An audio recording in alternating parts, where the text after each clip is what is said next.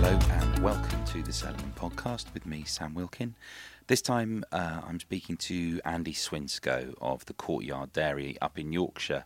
Andy's been a sort of long-time hero of mine ever since I joined the cheese industry. I was lucky enough to speak to him actually for the very first Cellarman Podcast. We went and sat in a cupboard next to a mop at the cheese bar in Camden. I was there to hear Andy speak about northern cheeses. It was great, delicious cheese. Andy's a fascinating guy, and just really passionate, great advocate for farmhouse cheese, great supporter of new small producers. I think he's great, and I've been lucky enough to go up there, and I spent a day working with him in the shop, which was an eye-opener. I'd love to spend more time. I also got to do a cheese insider tasting with him at the new Courtyard Dairy in their slightly bigger premises, which was great. Lovely local people. He's well loved by his local community, and it was really good to catch up with Andy in the midst of everything. So here he is, Andy Swinscoe of the Courtyard Dairy. We, in terms of the way that our business was affected, I feel like from the feedback I got back at the time was that people were like, "Oh, it's really bad for you," and then it was almost like a week later, everybody else was kind of catching up, if that makes sense. So I feel like with that time when they closed the restaurants, our writing was well already on the wall by then. We'd already spoken to staff, we'd already cut hours massively, and we'd already tried to put in planning, because at that time there wasn't the furloughed option, so we'd already tried to put in places and plans of action to try and be able to provide our staff with some type of income if we weren't, because there was no sign of any government money at the stage. So it was. I feel like we got hit one of the earliest. I don't know why. I think there's several reasons. One is we had a poor January, February, anyways, because it was terrible weather up here. So we were already kind of bumbling along. And then I think that we were relying on tourism in some regards and a busy road. And I just think that people stopped traveling an awful lot quite early on. And as people stopped traveling, we are at the end of the day. There's many advantages to where we are, but we're not surrounded by chimney pots. We're not surrounded by lots of houses, so we don't have.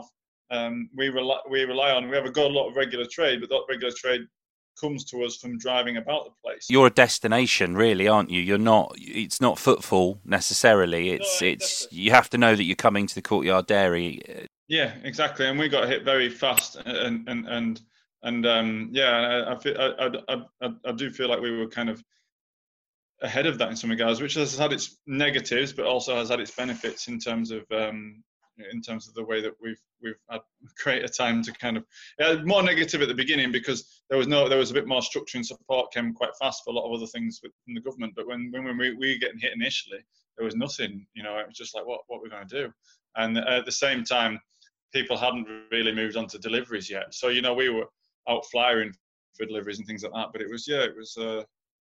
So we normally 70% of our trade comes through our door, of which about 15% is the cafe and about 55% is the cheese shop, and then 30% is sent out with wholesale to restaurants and mail order, and that's split about 15% each, pretty much down the line. And so we lost pretty much all of that 70%. We went from doing over 1,000 customers a week in our shop to, at the moment we're sticking on about 30 customers a week in our shop, which is basically the shop wouldn't be open if it wasn't for the fact that I lived above it. It's that simple. It's really simple to have my shop open at the moment, because we have a doorbell in the door. It says, when you get here, ring the doorbell and they'll come round. So there's not somebody having to stand in it, and basically people turn up and ring the doorbell and they wander around and serve them a bit of cheese. So it's it isn't economic to have our shop open at the moment. From 1,000 customers a week, over 1,000 on average, down to about 30 is a massive hit. And so that got hit us very early on, and I think that it was a bit of a shock and a bit of a surprise. But it was, in some regards, we're very lucky that we built this business up from nothing. We built it up, and when we opened our first shop, 8 years ago, 7-8 years ago, I'd have prayed for that many customers at some stage. So we've done the stage where we've had no customers, so we just kind of thought, right, well, let's just try and reduce it back to doing that. And see if we can bumble along for a bit. Certainly an element that I'm sort of seeing in other businesses, that feeling of starting again. Certainly some business owners seem to find that quite exhilarating in a funny sort of way. It cuts through all the complications, and it's quite a simple task, which is to survive. But I suppose with somewhere like the Courtyard Dairy, although there's an element where you are, there's a feeling that you're back to those times at the very beginning, the reputation of the Courtyard Dairy still exists, and your reputation exists, and I guess the brand as well, if you like. So are you seeing support from further afield than the usual kind of, destination cheese seekers, if you like? So I suppose I'm talking about mail order, really. Has that taken an upturn, or is that still fairly steady? Yeah, so I mean, we looked at when we got hit, we kind of looked at it and thought, well, what we're going to do, we're going to have to change our business if we want to. Do we want to just mothball and keep the place mothballed and just like start up again? And I didn't really want to do that because I think that we have it was tough. It's a tough decision, really. That we kind of have a decision to kind of support British farmhouse cheese, and we sell a reasonable amount of cheese through our shop. We're selling hundreds and hundreds of kilograms of cheese a week, and I think that particularly some cheesemakers, we are their only outlet. There's quite a few where we take over 50-60% of their production, and there's a couple where we take all of their production. So I kind of think, well, there is a knock-on effect to that, so we need to try and make it work, which meant that we had 2 or 3 weeks which were very difficult because we're not really set up for mail order. We're set up for retail, and we did a mail order on the side, and our efficiencies were all in retail. And so we thought, well, let's kind of have a look, see if because we did get a lot of support from retail, and we got an awful lot of support from a good lot. We supply a lot of very, very good, well-renowned chefs, and they give us a lot of support online, which kind of gave our mail order a boost. Getting those chefs to kind of go, oh well, get cheese from this guy, get cheese from this guy. Yeah, and some of them are very, very renowned, and I think that gave our mail order a real big boost. And it was just then because then we spent 2 weeks of running around like idiots. We worked out 1 week, we sent out 500 orders, and then we did the maths at the end of it, and we were like, and we'd worked ourselves to the bone, the three of us that were left, to get 500 orders out, and we just worked and worked and worked, and then we worked it out, and we were like, we only made about 300 quid, and that's like after their wages, but before any wage for me and before any overheads like the rent or this is just not working, it's because we're not set up to do it. So we just had to kind of change quite fast, and I think, so we've kind of had to, we've been spoken to, Neal's Yard Dairy been very helpful. I rang them and said, look, we got a problem, we don't do mail order very well. We do retail really well, and a lot of our 1,000 customers, to be fair, what we've seen is a massive outpouring of support for us and for Farmhouse Cheese in some regards, and that a lot of our customers came to us and decided they wanted to buy cheese online and wanted to support us, and and it's been really nice in terms of lots of our regular customers who are on events and things like that. So don't worry about it, just keep the money, we'll come after, or or transfer it into a monthly cheese clubs. And so we've seen an awful lot. In some regards, it pays to be nice. We've seen an awful lot of that come back, if that makes sense. That's something that's coming out of it, is people are becoming much more aware of I guess, the idea of local.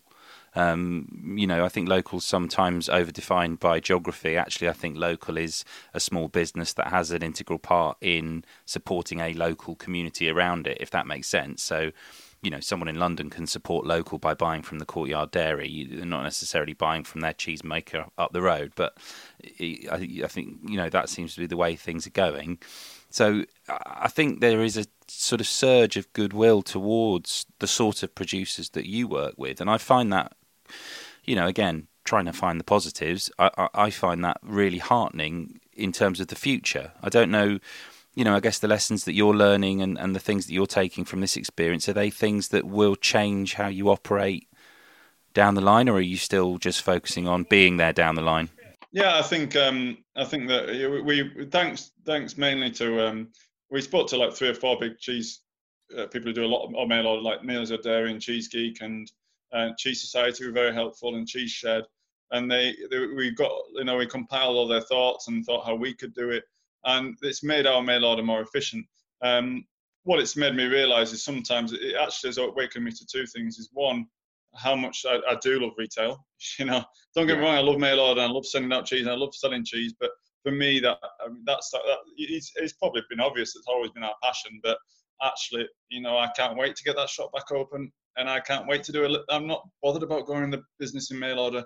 It's very handy, and it's really great right now, and it's keeping our business alive, and it's keeping farmhouse cheese, some of our farmhouse cheese makers alive as well, and so it's very important part of our business, but it's made me realize how important retail is, and also how easy retail is if you get it right. It's so much harder to take a mail order, and so much more inefficient to take a mail order in terms of you've got to print an order, you've got to print a label, you've then got to take it around, you've got to cut it, you've got to cut the right size, you've then got to put it into a box, you've got to add the ice, you've got to pack it, you've got to put it, you've got to go through all those steps. And it was interesting because when we looked at our mail order, and we were struggling to do 100 parcels a day between three of us. And we looked at it and we're like, I can do 100 customers a day on a Saturday myself in the shop with the same average spend, easy. So you think, well, why can't three of us send out 100 parcels when just one of us can do 100 customers? If that makes sense, retail. Yeah. And it's because it is more inefficient, but it was also because we were more inefficient in our mail order as well. But yeah, so it's made us improve that side of the business, but it's made me also realise how much I can't wait to get back in retail. I always get the feeling from you that it's that, that human interaction, that sort of enjoyment of the educating and the sale, and just the face-to-face with your customer that you get in somewhere like the Courtyard Dairy, that you clearly, obviously, as much as you put online and descriptions of the cheese and blah, blah, blah for the mail order, you don't have that personal touch, which is so valuable. Yeah, and I think that our shop, I enjoy working in my shop. I think me and the staff might not agree with me, but I think we have lots of fun. I think it's a fun place to work. You've been in there, you've done a day with us. I think it's a fun place to work. We have a lot of fun. We have a lot of laughs with the customers, so it's and I do miss that at the moment. But I also think, as you say, it's an opportunity to educate. I feel like selling cheese online has what we've seen is what's sold online is been classics. So it's really easy for us to sell Brie styles, if you put the word Brie in the title, Camembert, Lancashire, Cheddar, all those are classics, and they're really easy to sell online. People just buy them. Parmesan.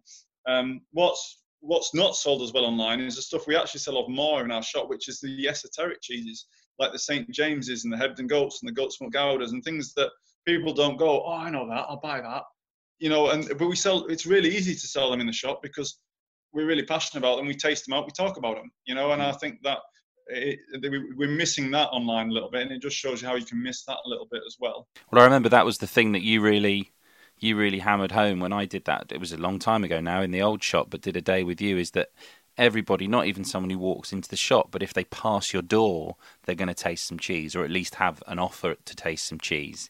And usually if you approach someone with enough enthusiasm and a small knife in hand, they're going to taste your cheese, but that's a massive part of it. And that's, for all the benefits of, getting some really delicious bread and milk delivered directly to your door from a bakery that's never done that before, that's great. There's nothing quite like going to the place and buying it and experiencing it.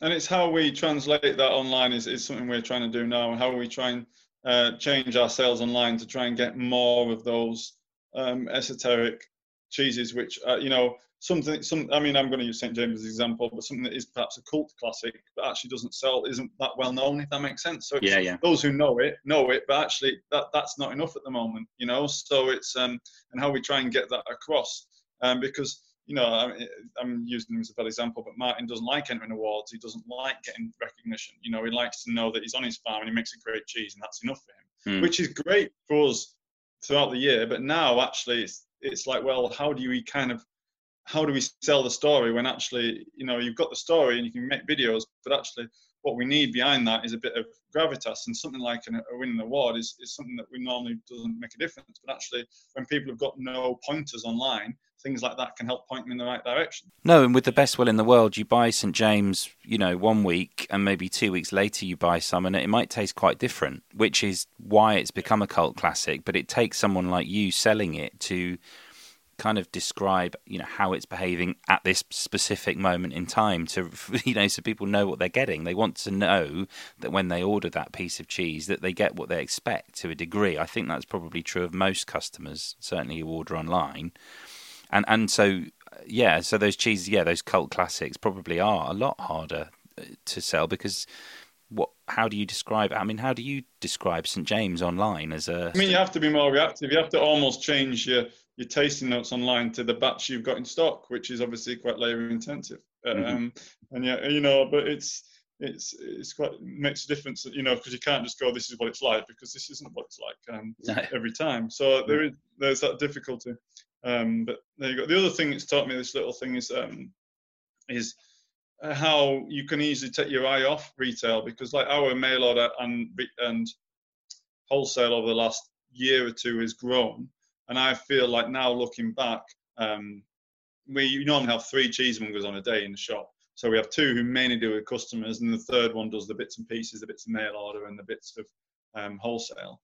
And I think that we've kind of, what this has taught me, this little experience, is that third person is almost in some regards trying too much to get the wholesale and mail order done when actually retail is where we make our money, and retail is actually our bread and butter, and retail is the bit we enjoy.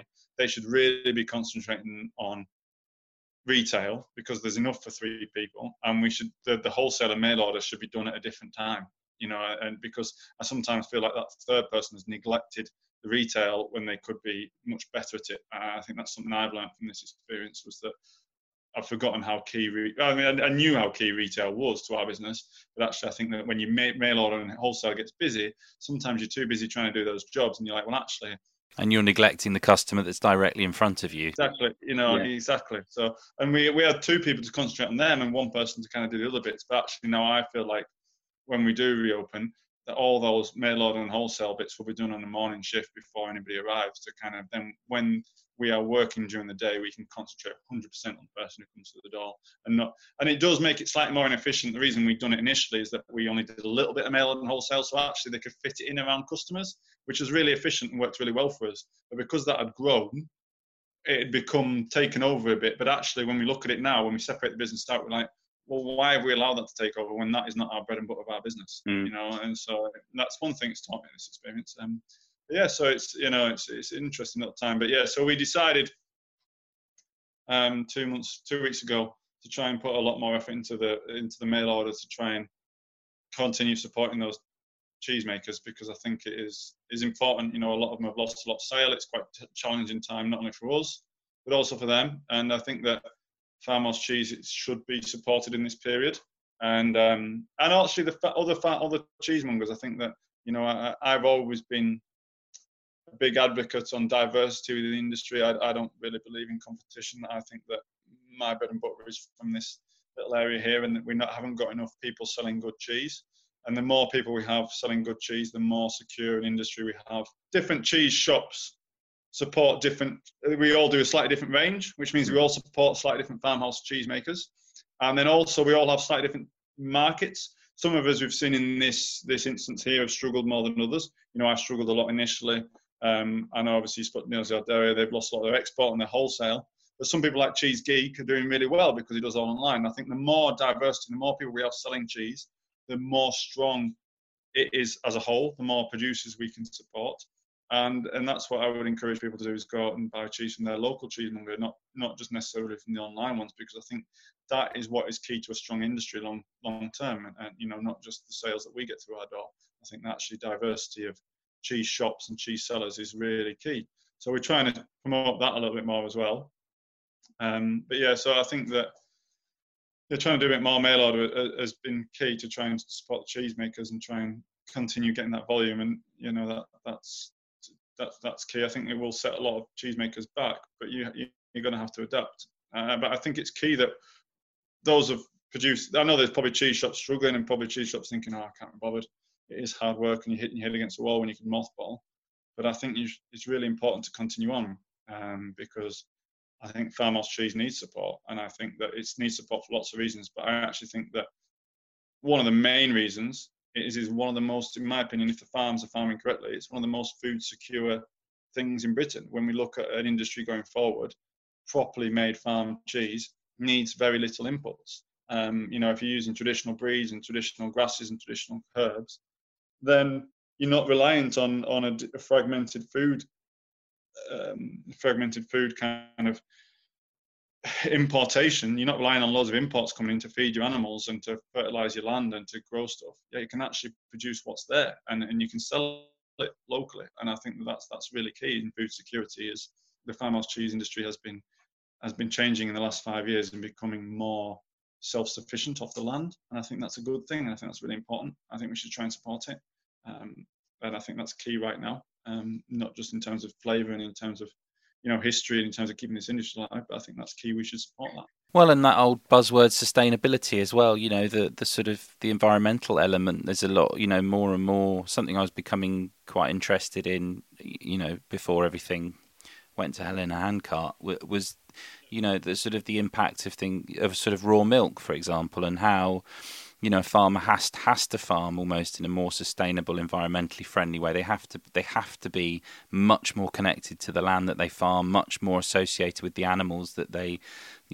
kind of look after, because otherwise they can't guarantee that the milk will be to a standard that they need to make a good quality cheese. So it's this kind of everything's tied in. And actually, by having these sustainable local food systems, you're actually affecting a sort of an environmental area much larger, much greater than you are just your specific piece of land. So I think that's quite an interesting way that things are going, and I think the way people are, looking to support local and looking to support smaller scale producers and focus a bit more on their back, their front doorstep. It sort of buys into that idea, and I wonder if that's something that will be promoted in the after, if you like. I hope so. I hope that Britain will realise that food security is an important part of that, and I think that the way that our industry has been evolving very recently, actually, I feel like within the last 2 or 3 years it's evolved, and that's been led by quite a few key people. Has been evolving to make the cheese tastes better, mainly is I think the reason, and has a more identifiable story against the rise of things like veganism and ethical and environmental concerns, which is all legitimate things. But I think that hopefully at the end of this, that the people will realise the importance of that and the importance of being kind of self-sufficient and supporting your farm is not just important because of it sounds good on a label, but actually it's important because it's good for communities, good for rural communities, and good for the strength of the food industry within Britain and the strength of the economy and environment within Britain. Whether that's listened to, who knows what the overriding message will be coming out of this. But for me, the key thing at the moment is to keep those going who are really doing it key in that way. I think that's really key for me, and to try and support them in the best possible method that we can, which is minimal. We make a minimal impact, but we're quite good at shouting about making a minimal impact, so we'll just try and do that really. And hopefully the business can survive, and we'll just have to weather it like everybody else. But I think that a lot of people, I'm sure other people have compared it to wartime rationing, and that went on for 14 years and massively affected the cheese industry in Britain. But I feel like the cheese industry in Britain was going into the 1940s in a stronger position than it is. At the time you had over 300 farmhouse Lancashire cheesemakers, whereas now you've just got one.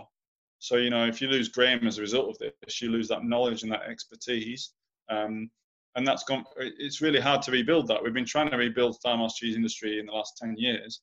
And learning when nobody's got any knowledge is very hard, whether that be Wensleydale or Stilton or Leicester Production. Doing it from books or second-hand accounts or old ladies you've met is incredibly difficult.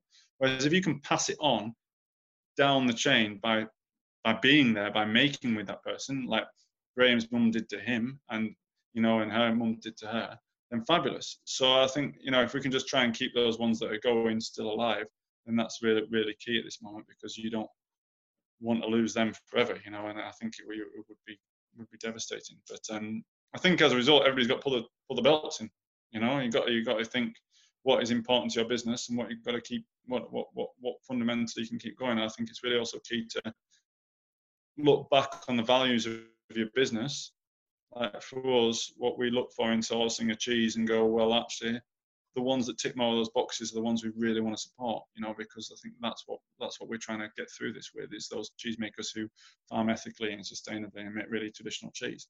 And it's challenging because a lot of them have those cheeses that aren't well known, going back to like St. James or Hebden Goat.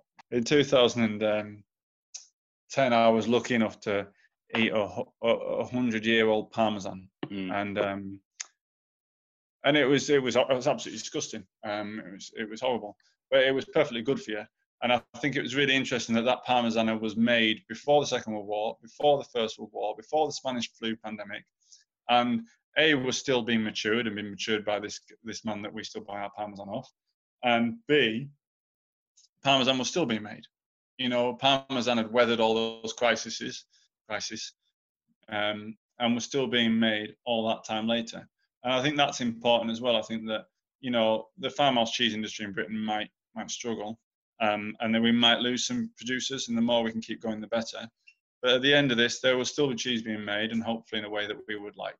And I think that's important to take from this. I think it's not all doom and gloom, is it? You know, that Parmesan had lasted 100 years, and so can farmhouse cheese in Britain. So that was Andy Swinscoe there of the Courtyard Dairy, with some parting words that actually made me feel pretty inspired. So thanks, Andy. You should check out the Courtyard Dairy on Instagram if you haven't already. They are at the Courtyard Dairy, all one word, and have a look at their wonderful cheeses and the beautiful things you can buy from them. thecourtyarddairy.co.uk. Yeah, you will not be disappointed. It's some of the best cheese you'll ever try. Thanks for listening. Cheers. The Cellarman Podcast is produced by me, Sam Wilkin. If you want to know more about Cellarman, go to Cellarman Sam on Instagram and Twitter, or check out the website cellarman.co.uk.